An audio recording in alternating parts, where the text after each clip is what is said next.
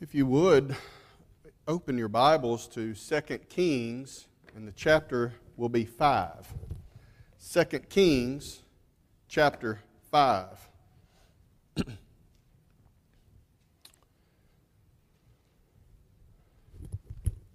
I believe it is people often misunderstand or underestimate the value of the Old Testament Scriptures to the Christian today. Truly, we are under a new law. Those things under the old law, we're not bound to those ceremonial laws, but still the things found within the Old Testament Scriptures are valuable for us today. Paul said to the Romans chapter 15 verse 4, "Whatsoever things were written aforetime were written for our learning, that we through patience and comfort of the Scriptures might have hope." He also said in 1 Corinthians chapter 10 verse 11 that some of those accounts that we read of, like the one we're about to read, were examples. They were written for our admonition. In other words, they were written to be warnings for us, that we should not do the things that they did and be condemned as many of them were. He also said to Timothy that the verse that was read to us a moment ago, that those Old Testament Scriptures are able to make us wise unto salvation. With these things in mind, I want us to notice this account together from about a man by the name of Naaman. We're going to read the account of the healing of Naaman. And I believe all these statements, all these values of Old Testament Scriptures that I just mentioned are especially seen in this account. This is a wonderful account, very applicable to situations that we often see in our day. Let's go ahead and look right into the text. Let's begin with chapter 1 of 2 Kings, verse number 1 of chapter 5, 2 Kings. Now Naaman, captain of the host of the king of Syria, was a great man with his master, and honorable, because by him the Lord hath given deliverance unto Syria. He was also a mighty man in valor, but he was a leper. And so here in this first verse, we're introduced to this man by the name of Naaman. Maybe many of us are already very familiar with this account, and still others, this might be the first time you've ever really studied this account. We're introduced to this man, Naaman. He was a great man, an honorable man, a man of great physical prowess and renown. In fact, he was the second man in power. He was the right-hand man of the king of Syria, who was a man by the name of Ben-Hadad at that time. Naaman it seemed like he had everything going for him, but this one problem that emerges in the last few words following that word but he was a leper. He had a disease known as leprosy, a disease for which there is no earthly cure. Now today it is certainly treatable, much more than it was in those times, but there's still no cure for leprosy. Leprosy was a terrible disease. It was characteristic of spots all over one's body, like a leopard. As the condition got worse and worse, and especially in the extremities of the body, the fingers, the toes, the lips, the nose, these appendages of the body would often rot off, and so it would leave a human being. It didn't normally kill a human being, but it would leave them disfigured. And it was a very contagious disease. And so not only would it affect the person psychologically, it would affect them socially. Not only did they look like a monster, but they had to live separate and apart from people most of their lives because people were afraid of them. This was one of the most deadly scourges in these biblical times. People would have, next to death, leprosy was one of the things that no one would have wanted this curse. They considered it a curse to even have leprosy. And so here's a man, and he's in such high renown. He's got everything going for him, but he's got this this incurable disease. Now, please don't miss a correlation here that is going to relate to our application. We really don't need to miss this. You see, throughout Scripture, the disease of leprosy is often used as a figure of another disease. sin. It's used as a figure of sin. And so Naaman was suffering from a physical disease from which there was no earthly cure. But don't miss the point here that as Christians, now how is this verse going to make us wise into salvation? How is it going to be a warning, admonish us?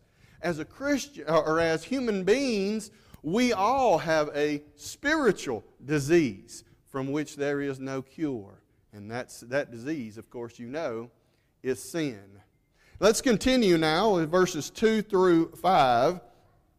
And let's find out what happens next to Naaman. And the Syrians had gone out by companies and brought away captives out of the land of Israel, a little maid. And she waited on Naaman's wife. And she said unto her mistress, Would God my Lord were with the prophet that is in Samaria, for he would recover him of his leprosy. And one went in and told his Lord, saying, Thus and thus saith the maid that is of the land of Israel. And the king of Syria said, Go, and I will send a letter unto the king of Israel. And he departed, and took with him 10 talents of silver, and 6,000 pieces of gold, and 10 changes of raiment or clothing. And so Naaman, he gets word from this little servant girl that there is a prophet in the land of Israel that can heal leprosy, and what he does next is a great example. It's probably the thing that all of us would have done, I hope, and that is he drops everything and he wants to go find this cure for leprosy. Now, I think of all the things that Naaman does throughout this account, this is the best example that he ever gives us. Wouldn't it be great if everyone treated that spiritual disease of sin in the same way that Naaman treated this physical disease of leprosy? When he learned of a cure, he was willing to drop everything immediately and go at any cost and any distance. He was willing to do it because he wanted to find a cure. That's a great example for us today, but that's where, unfortunately, the good examples of Naaman kind of end, and the rest of what we're going to study about Naaman are the warnings or admonition for us today. You see, despite his very sincere desire to be cleansed, he made quite a few mistakes along the way to do so. Mistakes that almost entirely defeated his purpose. He almost remained a leper for the rest of his days, even though he was told how to be cured. Even though he was given the information he needed, he still almost went to his grave a leper. You know, sadly, I've seen the modern equivalent to this. Some today, when they are told how to have their sins washed away, will still turn away and remain in sin. And they will do it by making the very same mistakes that Naaman made in this chapter. And so with this in mind, let's now get to the meat of our sermon, and let's start noticing some mistakes that Naaman made. And again, keeping in mind that these things were written for our learning. These are examples and written for our admonition, and they're written so that we can be wise unto salvation. Let's notice now verses 6 and 7 in our text. And he brought the letter to the king of Israel, saying, Now when this letter is coming to thee, behold, I have therewith sent Naaman, my servant, to thee, that thou mayest recover him of his leprosy. And it came to pass, when the king of Israel had read the letter, that he rent his clothes and said, Am I God, to kill and to make alive? That this man doth send unto me to recover a man of his leprosy. Wherefore consider, I pray thee, and see how he seeketh a quarrel against me. And so what was Naaman's first mistake? His first mistake is that he went to the wrong person. Now reflect back on what we already know. The young girl from which this information had originated, she clearly indicated that there was a prophet in Israel who could cleanse leprosy. However, rather than seeking out that prophet immediately, for some reason or another, Naaman goes to the king for healing.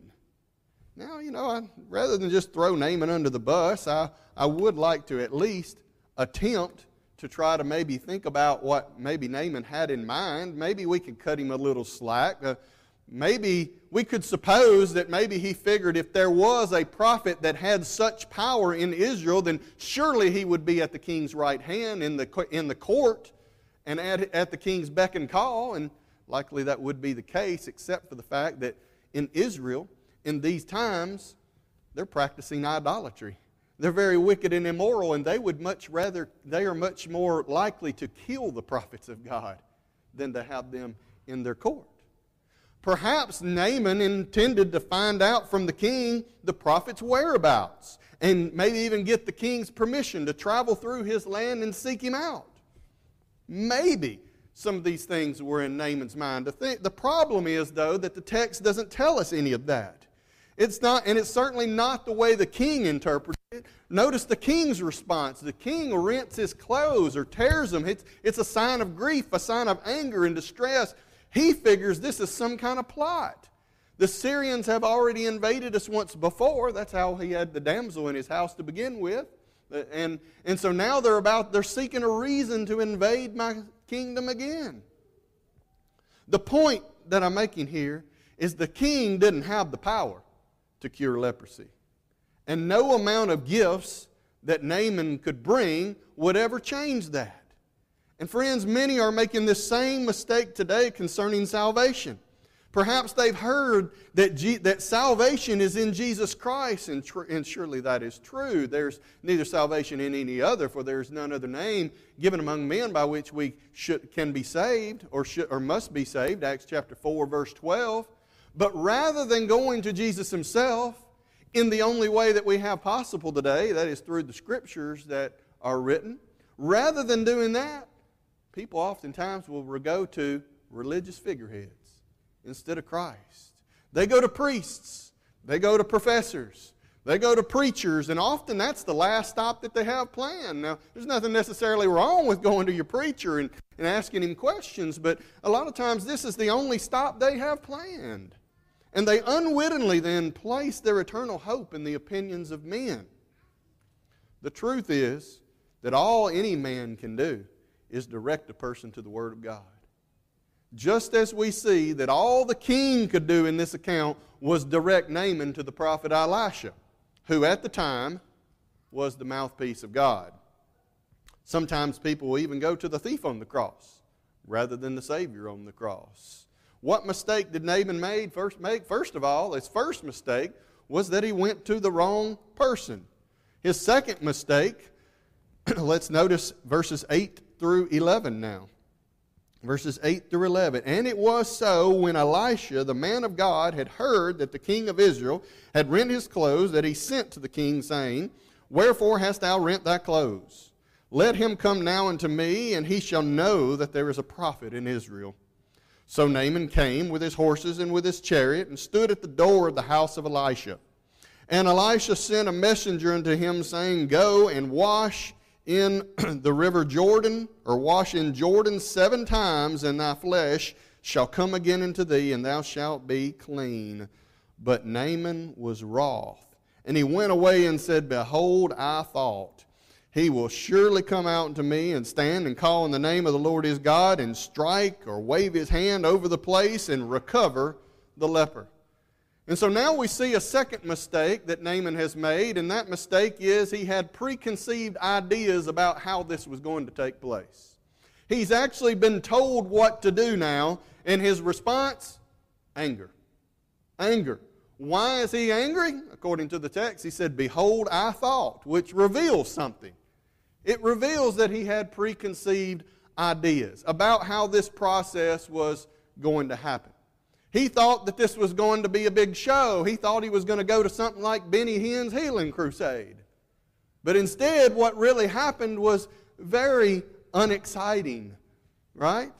And so, where did he get such ideas in the first place? Where did he get ideas about what this process should look like? Well, perhaps it must have been something he either had seen or something that he had heard. Maybe this is the way the pagan soothsayers did it back in Syria. Or maybe this is the way he had heard false prophets in Israel had done it.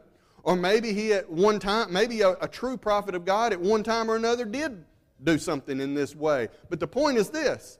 Naaman had accepted what he had seen or heard from other men as the way that God should operate.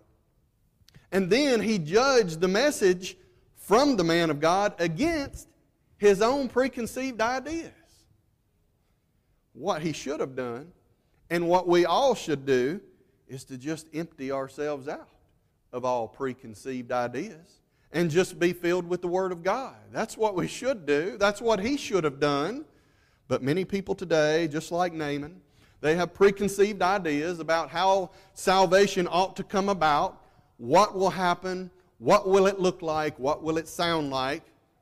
And these ideas, they originate from things that they have seen and things that they have heard, but not from things that they have read in God's Word. Maybe they come up with these ideas from, maybe this is something that they grew up being taught, or that they were taught as they were growing up. Maybe this is something they heard from a preacher on television or from a podcast. They've heard something like that you can be saved alone, by faith alone, or that you can be saved by saying the sinner's prayer, or that to be saved you have to have some kind of miraculous experience. And so they have these preconceived ideas, and then when they go to the Word of God and none of these things were connected to salvation and you show them that, they get mad.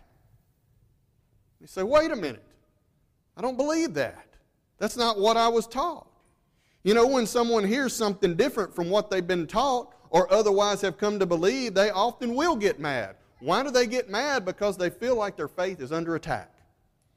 And I guess we could say that is somewhat understandable. But here's another point we all need to learn so that we don't find ourselves in the position of Naaman. If we will not allow our faith and our preconceived ideas related to our faith to be tested, well, we're really just gambling on our salvation.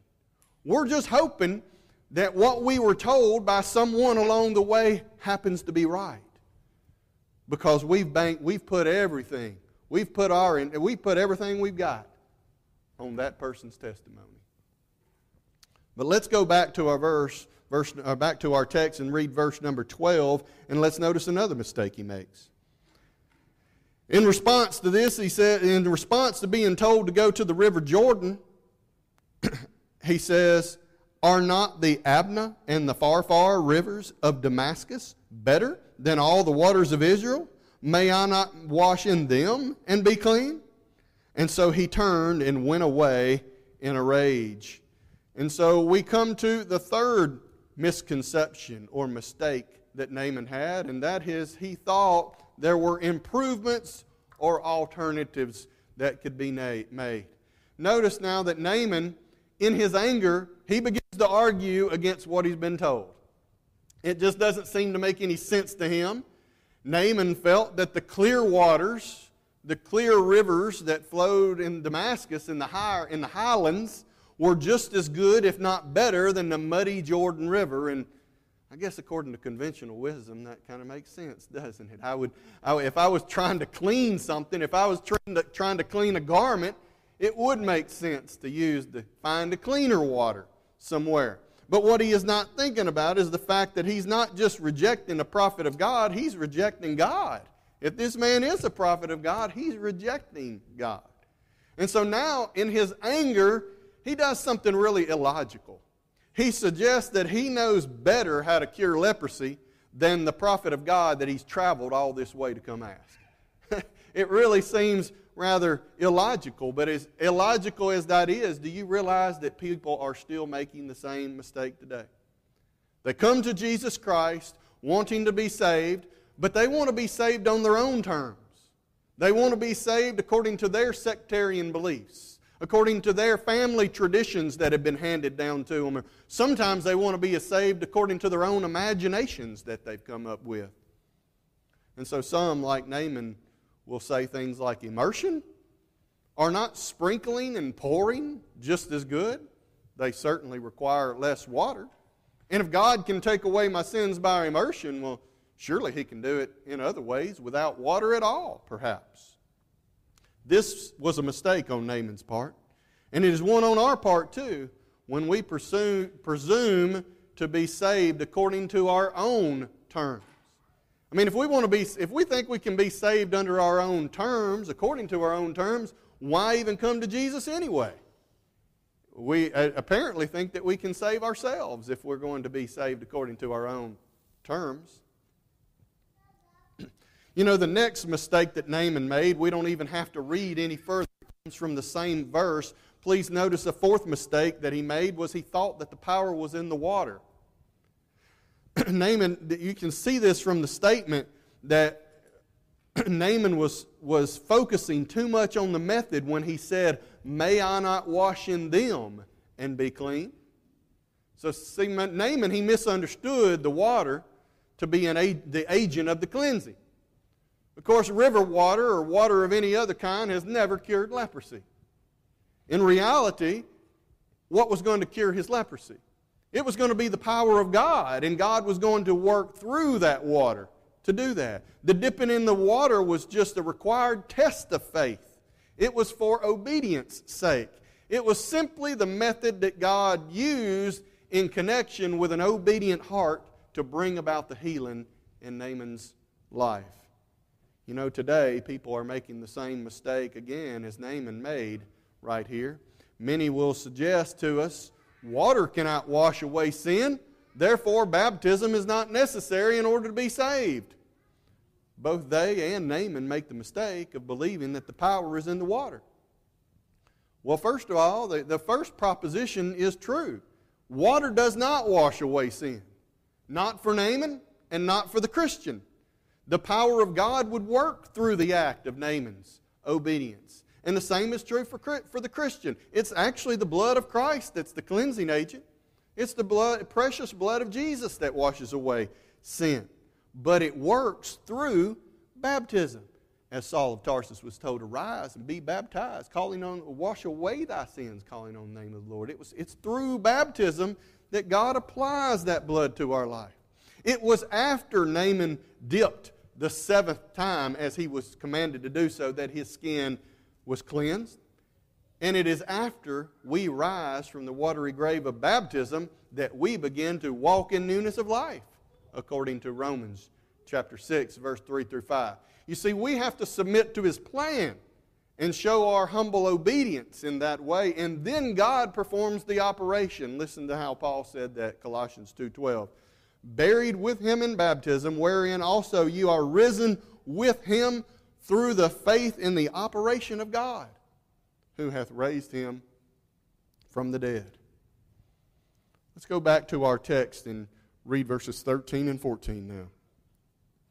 "And his servants came near and spake unto him, and said, My father, if the prophet had bid thee to do some great thing, wouldest thou not have done it? How much rather then, when he said to thee, Wash and be clean? Then he went down and dipped himself 7 times in Jordan, according to the saying of the man of God, and his flesh came again like unto the flesh of a little child, and he was clean." I want us to notice now Naaman's fifth and final mistake. That is, he stumbled at the simplicity of the command. Naaman was about to leave in a rage, and his servant pointed out something to him that pointed out to him his folly that he couldn't see because of his anger. He told them that if it was some great thing that the prophet had said do, wouldn't he have done it? And the point rang loud and clear with Naaman. Yes, the prophet would. If he had told him to do some incredible thing, he would have done it. And this begs the question, why then was he trying to resist something that was so simple to do? I think maybe the answer is that it just sounded too easy. He didn't think it would work, and so he stumbled at the simplicity of it. And friends, many are making that same mistake today. They stumble at the simplicity of God's plan of salvation. Either they will make it more complex than what the Bible says, or they will reduce it down to less than what God has required. Friends, God doesn't need our opinions. He doesn't need our help. He wants our faith, and He wants our obedience. And notice what happened then when Naaman finally did just obey put away all his preconceived ideas and just obeyed what the Scripture said. Then he went down, dipped himself 7 times in Jordan, according to the man of God, and his flesh came unto him again, like unto the flesh of a child, and he was clean. What a great account, friends. This is one of those timeless truths. That was the theme of this year's lectures at Memphis School of Preaching, and this account is full of timeless truths, warnings, and wisdom. The similarities in this account and salvation today are too clear to be ignored. First of all, sin is a disease of which Christ is the only remedy. Second of all, we must come to Him in order to be healed.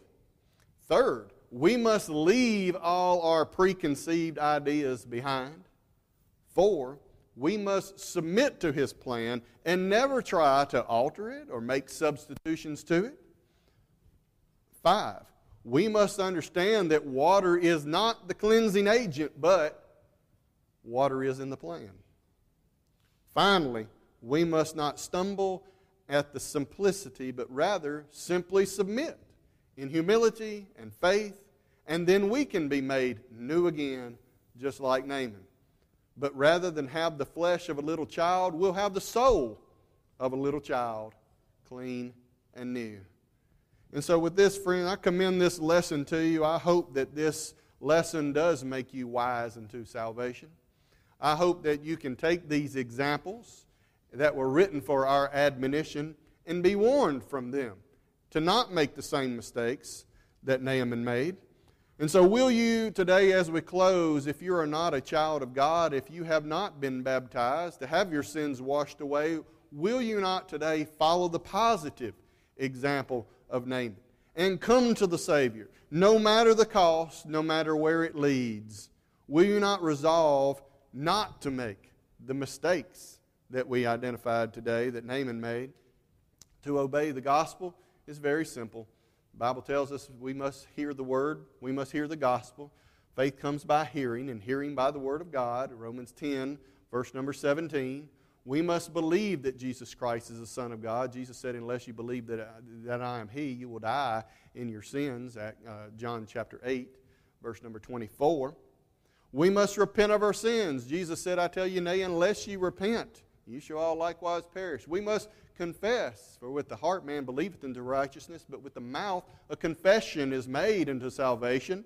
Romans chapter 10, verse number 10. And finally, we must be baptized. Jesus said, he that believeth and is baptized shall be saved. Mark chapter 16 and verse number 16. And as we pointed out in the account of Saul of Tarsus, Acts chapter 22, verse 16 tells us that baptism washes away our sins. And as we've also pointed out, in reality it's the blood of Christ that does it, but it does it through that process of baptism. Romans chapter 6, verse 3 and 4 tells us that we are buried with Him, that is Jesus, we are buried with Him by baptism into death, that like as Christ was raised from the dead by the glory of the Father, even so we should walk in newness of life. When does the newness of life occur? After one is risen from the watery grave of baptism. If we can help you today to do this, we stand ready and we would rejoice to do so. Or maybe there's a child of God here today that sinned along the way of his Christian journey. The Bible tells us that the Christian can sin and a Christian can fall from grace. And how do we prevent that? When we sin, we confess our sins, and He is faithful and just to forgive us and cleanse us of all unrighteousness. If we can help you today, we stand ready as we stand and sing.